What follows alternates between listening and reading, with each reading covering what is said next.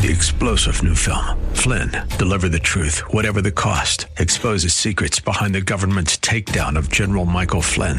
Flynn knew what the intel world had been up to. He ordered the first audit of the use of contractors. This set off alarm bells. He told the truth. He was the most dangerous person for Donald Trump to hire. They had to get rid of Flynn. Flynn, deliver the truth, whatever the cost. Available now. Watch it today. Go to salemnow.com. salemnow.com. We rejoice not because we always feel like it, but we rejoice because of the faith we have in what God has already done. Worship's not simply a depiction of our feelings, it's a declaration of our faith. We worship our way into feeling like worshiping Him. Welcome to The Barnabas Effect with Paul Purvis, Senior Pastor of Mission Hill Church, a multicultural, multi-generational, multiplying church focused on shining the light and love of Jesus like a city on a hill. You're invited to visit any of the 3 locations in Temple Terrace and Tampa. For information and locations, visit missionhill.org. That's missionhill.org. Now, with today's message, here's Pastor Paul Purvis. Morning, church. Welcome to worship. Aren't you already glad that you've been in the house of God today? What a great time of worship already. Take your copy of God's Word and turn with me to Romans chapter 5. Romans chapter 5. We'll begin reading there in just a moment. We're continuing this series, Too Good to Be True. One of my favorite life principles is what I call the expectation principle. Here it is. Most of life's frustrations come from unmet expectations that arise from poor communication. You've seen that play out in your marriage if you're married. Those times where things aren't quite gelling as they should. You're frustrated at one another. How often is it because someone's disappointed in what's taking place, and yet when you find out what was expected, it was not communicated to you, and you feel helpless, and you feel like, how did I even get into this mess? It's true at your workplace. A boss wants you to do something, and yet they may not clearly explain what it is they want you to do, and then when you don't do what they wanted you to do, you're in trouble. And that's what this principle is all about. It's not only true in our horizontal relationships, though. It's also true in our vertical relationship with God. In fact, it's a little worse there, because not only when we don't live up to God's expectations does it obviously cause frustration with Him. He is a holy God. It causes frustration within us because we know we're not living as we were meant to live. Things are not as they should be. That's why it's beneficial from time to time to open God's Word and to look in and ask this question. What does God want me to do? I mean, really, if I'm to please Him, if I'm going to live for Him, what does that look like? What are the expectations? That's what we're going to talk about today. We've been walking through the book of Romans, and the book of Romans is Paul's letter to the church at Rome, and it's a letter that's all about salvation. Now, that's a church word that we use to describe what it means to have a relationship with Christ. Theologically, we refer to it as soteriology, the study of salvation, or the study around what it means to be saved. And so everything we've dealt with up to this point in the book of Romans has been around that topic. What does it look like? What does it take to be saved? And the answer is amazing. In fact, it's almost too good to be true. We've said that it's simple faith in Jesus Christ. That's what's required if you want to be saved. Your salvation is not based on what you do or your work or your earning. Your salvation is based on your faith that Jesus is who He claimed to be and that He did what He claimed to do. So you have to ask, who did Jesus claim to be? Well, He claimed to be God, and that alone is something that separates us from most every other world religion. Jesus said that He was God. And what did He claim to do? Well, He claimed that through His death on the cross, He paid the penalty for our sin, and He purchased a place in heaven for us, empowering us to live for His glory here and now. When we look to Jesus in faith, we're saved. We're saved from the power of sin. We're saved from the penalty of sin. As we look toward heaven, one day we'll be saved from the presence of sin. That's what it means to run after Jesus, to follow him, to be saved. So as we started Romans 5 last week, we saw how those of us who are saved are described. What do we look like? Who are we? Well, we are people of peace. Why? Because we're at peace with God. And I just need you to understand, in a world of division and friction and conflict, it is so good to know that I can be at peace with God. And some of you have come today, or you're listening to these words, and the greatest desire in your life is to have peace. But I would just tell you, you'll never have peace from God or the peace of God until you're at peace with God. And that begins when you have a personal relationship with him. And when you do, that changes everything. When you're saved, not only do you have peace, but you've got access. Think about that. You have access to the Father. Paul's going to take us a place in Romans 8 where we learn that we are children of God, and as a result, because we're children of God, we're heirs. We're heirs just like Jesus. That means that everything God has is available to us. It's like a father, like my 5 children, they are my heirs. So one day when I leave this world, they will get everything I have. Pray for them, because right now that means they'd get a lot of debt. That would not be, whew. But you're heirs, you have access to the things of God. Doesn't that excite you, church? Isn't that good? That's who you are. You have peace, you have access, and then you have joy. And I would just tell you, here again, I'm your friendly neighborhood pastor, just trying to speak into your life and say some of you need that good dose of joy. You're not living as if you understood that when you were saved, it means you have joy in spite of the circumstances of life, because you have the presence of Jesus. All of this comes as a result of what Jesus did for us. And remember, we read that last week. Let me just read this to you right now. What did Jesus do for us? It's the verses right before where we are in Romans chapter 5. It says in verse 6, you see at just the right time. Say just the right time. At just the right time when we were still powerless. Do you ever feel powerless? Christ died for the ungodly. That's you. That's me.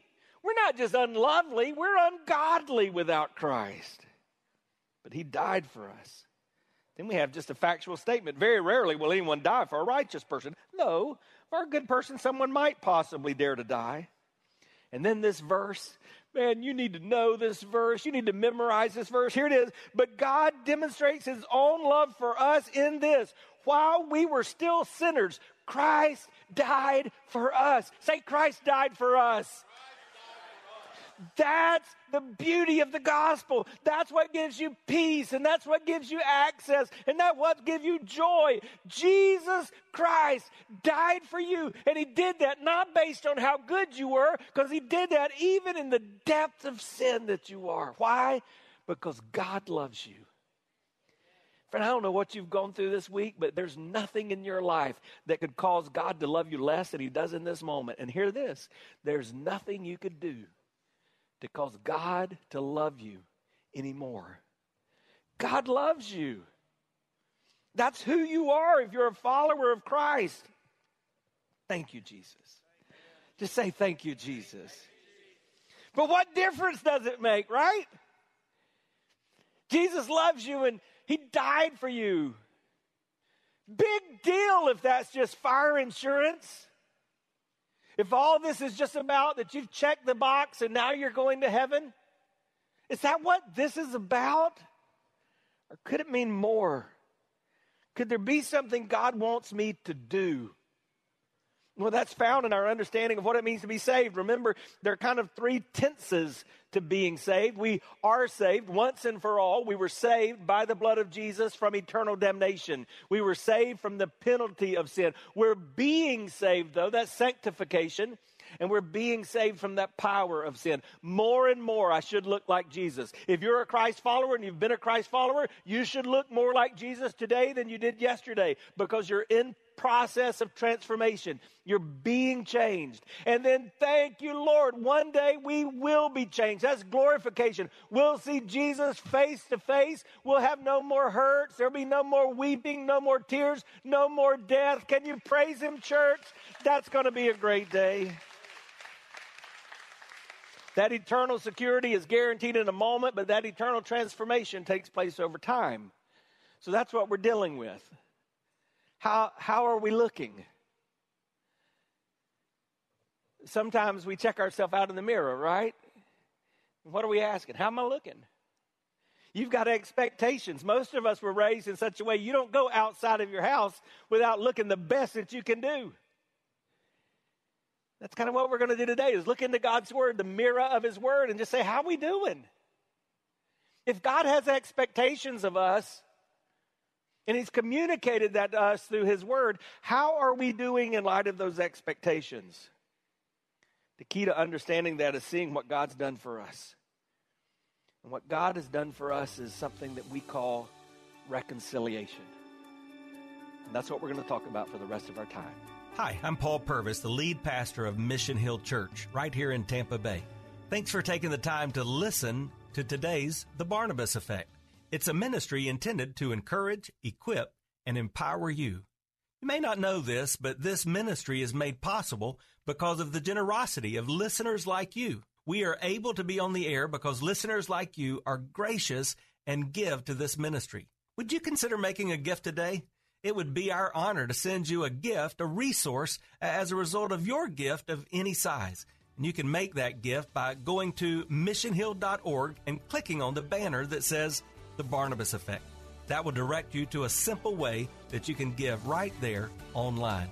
Thanks again for listening to The Barnabas Effect today. And now we continue with our message. Romans 5, beginning in verse 10. For if, when we were God's enemies, we were reconciled to Him through the death of His Son, how much more, having been reconciled, shall we be saved through His life?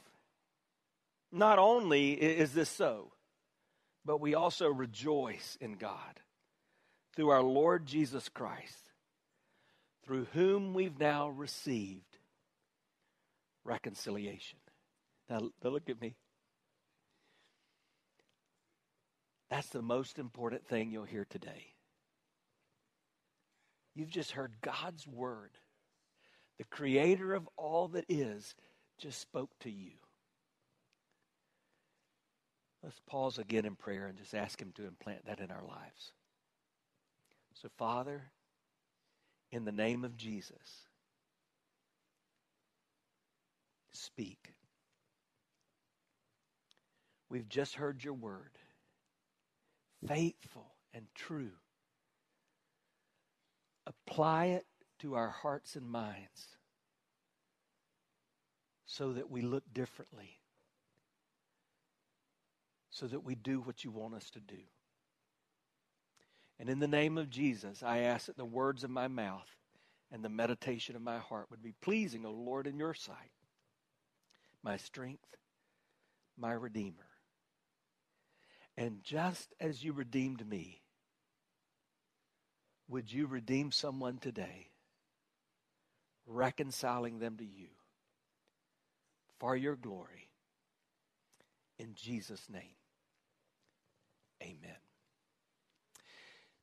Those few verses that I read are eat up with one word, one root word, the word reconcile. Reconcile, reconciled, reconciliation. What does that mean?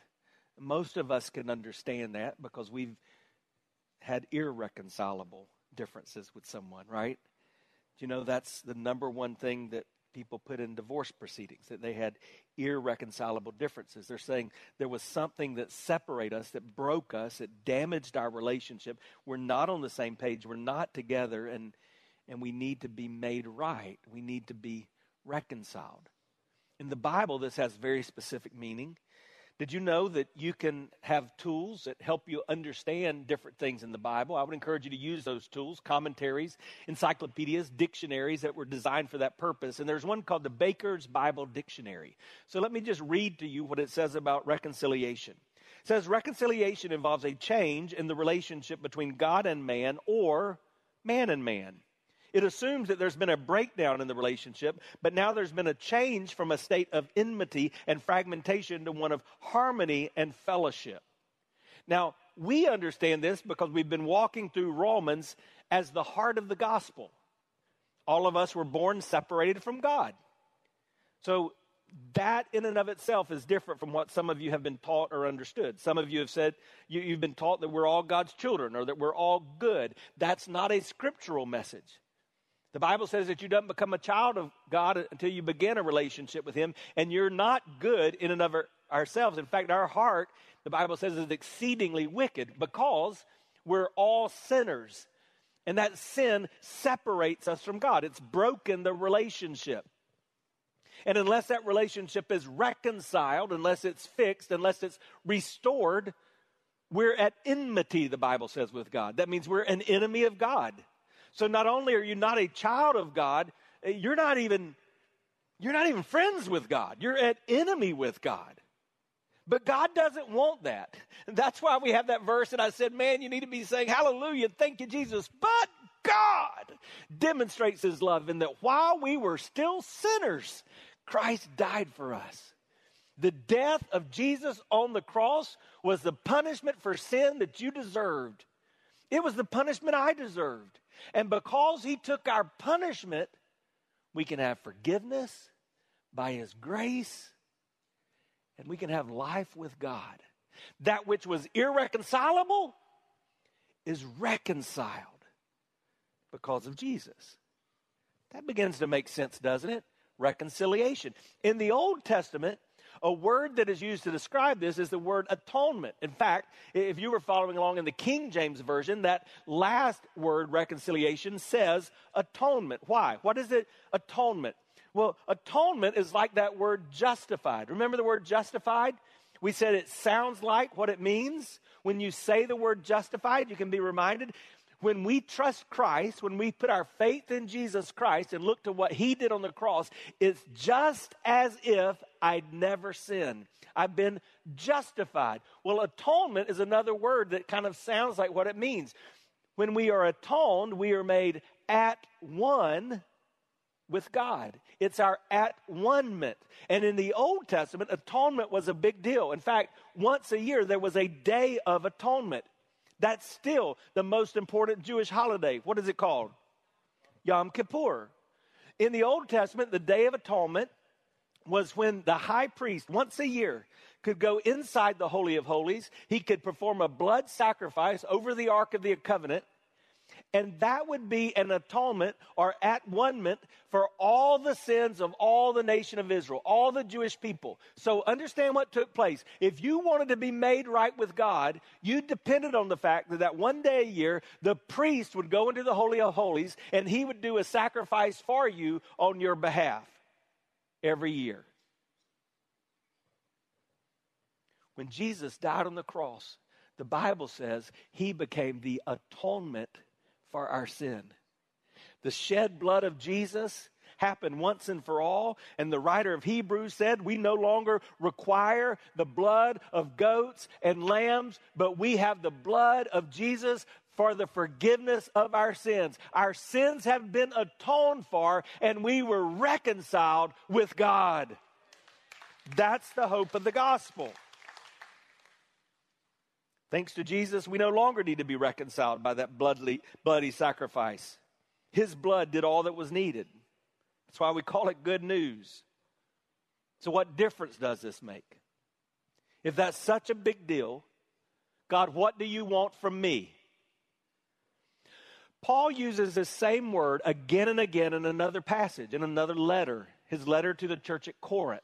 So I want us to look at that and really just pull away from Romans for a few minutes and talk about reconciliation. 2 Corinthians chapter 5. Listen to these words, beginning in verse 16. So from now on, we regard no one from a worldly point of view. Though we once regarded Christ in this way, we do so no longer. Therefore, if anyone is in Christ, he's a new creation. The old has gone, the new has come. Now, church, I'm just telling you, if you are awake and you are a follower of Christ, that should have lit your fire. Do you hear what it says? Let's read that aloud together. 2 Corinthians 5:17. Therefore, if anyone is in Christ, he's a new creation. The old has gone, the new has come. Praise God for change. All this is from God, who reconciled us to himself through Christ and gave us the ministry of reconciliation. That God was reconciling the world to himself in Christ, not counting men's sin against them. And he's committed to us that we have this message of reconciliation. We are therefore Christ's ambassadors.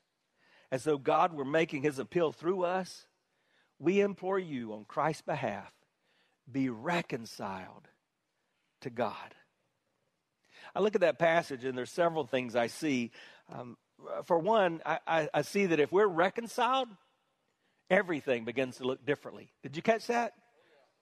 We see the world differently. If we're reconciled, we're different. We're a new creation. All the old's gone. Everything's become new. If we're reconciled, then we should live our lives with everyone we see saying, you've got to have what I've got. You need to be reconciled. Let me unpack that for you. First of all, here's a truth. God wants you to have a new point of view. God wants you to see the world through his eyes. If you've been reconciled, if you've been saved, you see the world differently. How about it? What comes to mind when you pass that homeless person on the street? How do you respond when that person cuts you off in the road? Or they get in your way at Publix? What do you do when that neighbor just isn't being very neighborly? When the coworker doesn't even act like you're on the team? How do you see the world around you? Jesus models this. The Bible tells us that he goes up on a hill overlooking Jerusalem, may have well been the Mount of Olives. I've stood there and you can see the whole city. It says Jesus began to weep as he looked at the city. He saw them through his eyes. He cried out to the Father and he said, they're like chicks scurrying around without the mother hen. They're helpless and they're hopeless. How do you see the world? What's your point of view? Do you see people from God's perspective? Do you see everybody that is around you as somebody that needs the love and the grace and the mercy of God? Or are you a respecter of persons?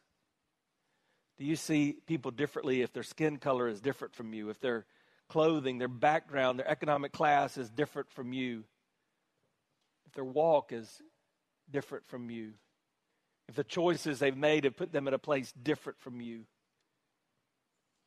Do you see people through reconciled eyes? God wants you to have a new point of view, but there's a second thing. God wants you to be a new person. The only way you can have a new point of view is to be a new person. That's the point of that verse. That's why I want you to memorize it. I want you to shout it out. I want you to tattoo it on your heart. And for all I care, you can tattoo it on your forearm. Therefore, if anyone is in Christ, he's a new creation. All the old has passed away. All things have become new. You're new. You're new. If you were never changed, if you've not been made new, then make no mistake, it's hard to make a biblical case that you've been saved, that you've been reconciled. Because the Bible says, if anyone is in Christ, the old has passed away. All things have become new. Now, do we still mess up? Yeah. Because we're still sinners. Remember, we're in the process of being sanctified. We are being saved. But let me ask you a question. When you say that you were saved, when you say that you were reconciled, did your vocabulary change? Did some of your habits change? Did the way you spend your resources and you give to others, has that changed? You've been listening to The Barnabas Effect with Pastor Paul Purvis. The Barnabas Effect is here to provide listeners like you with biblical truth and spiritual encouragement. But it can't be done without your financial support. Go to missionhill.org and click on the Give tab. Your financial support helps us reach those seeking truth about God and themselves. Thank you for giving at missionhill.org. Be encouraged by The Barnabas Effect with Pastor Paul Purvis. Weekdays at 9 a.m. on Faith Talk Tampa. Online at letstalkfaith.com.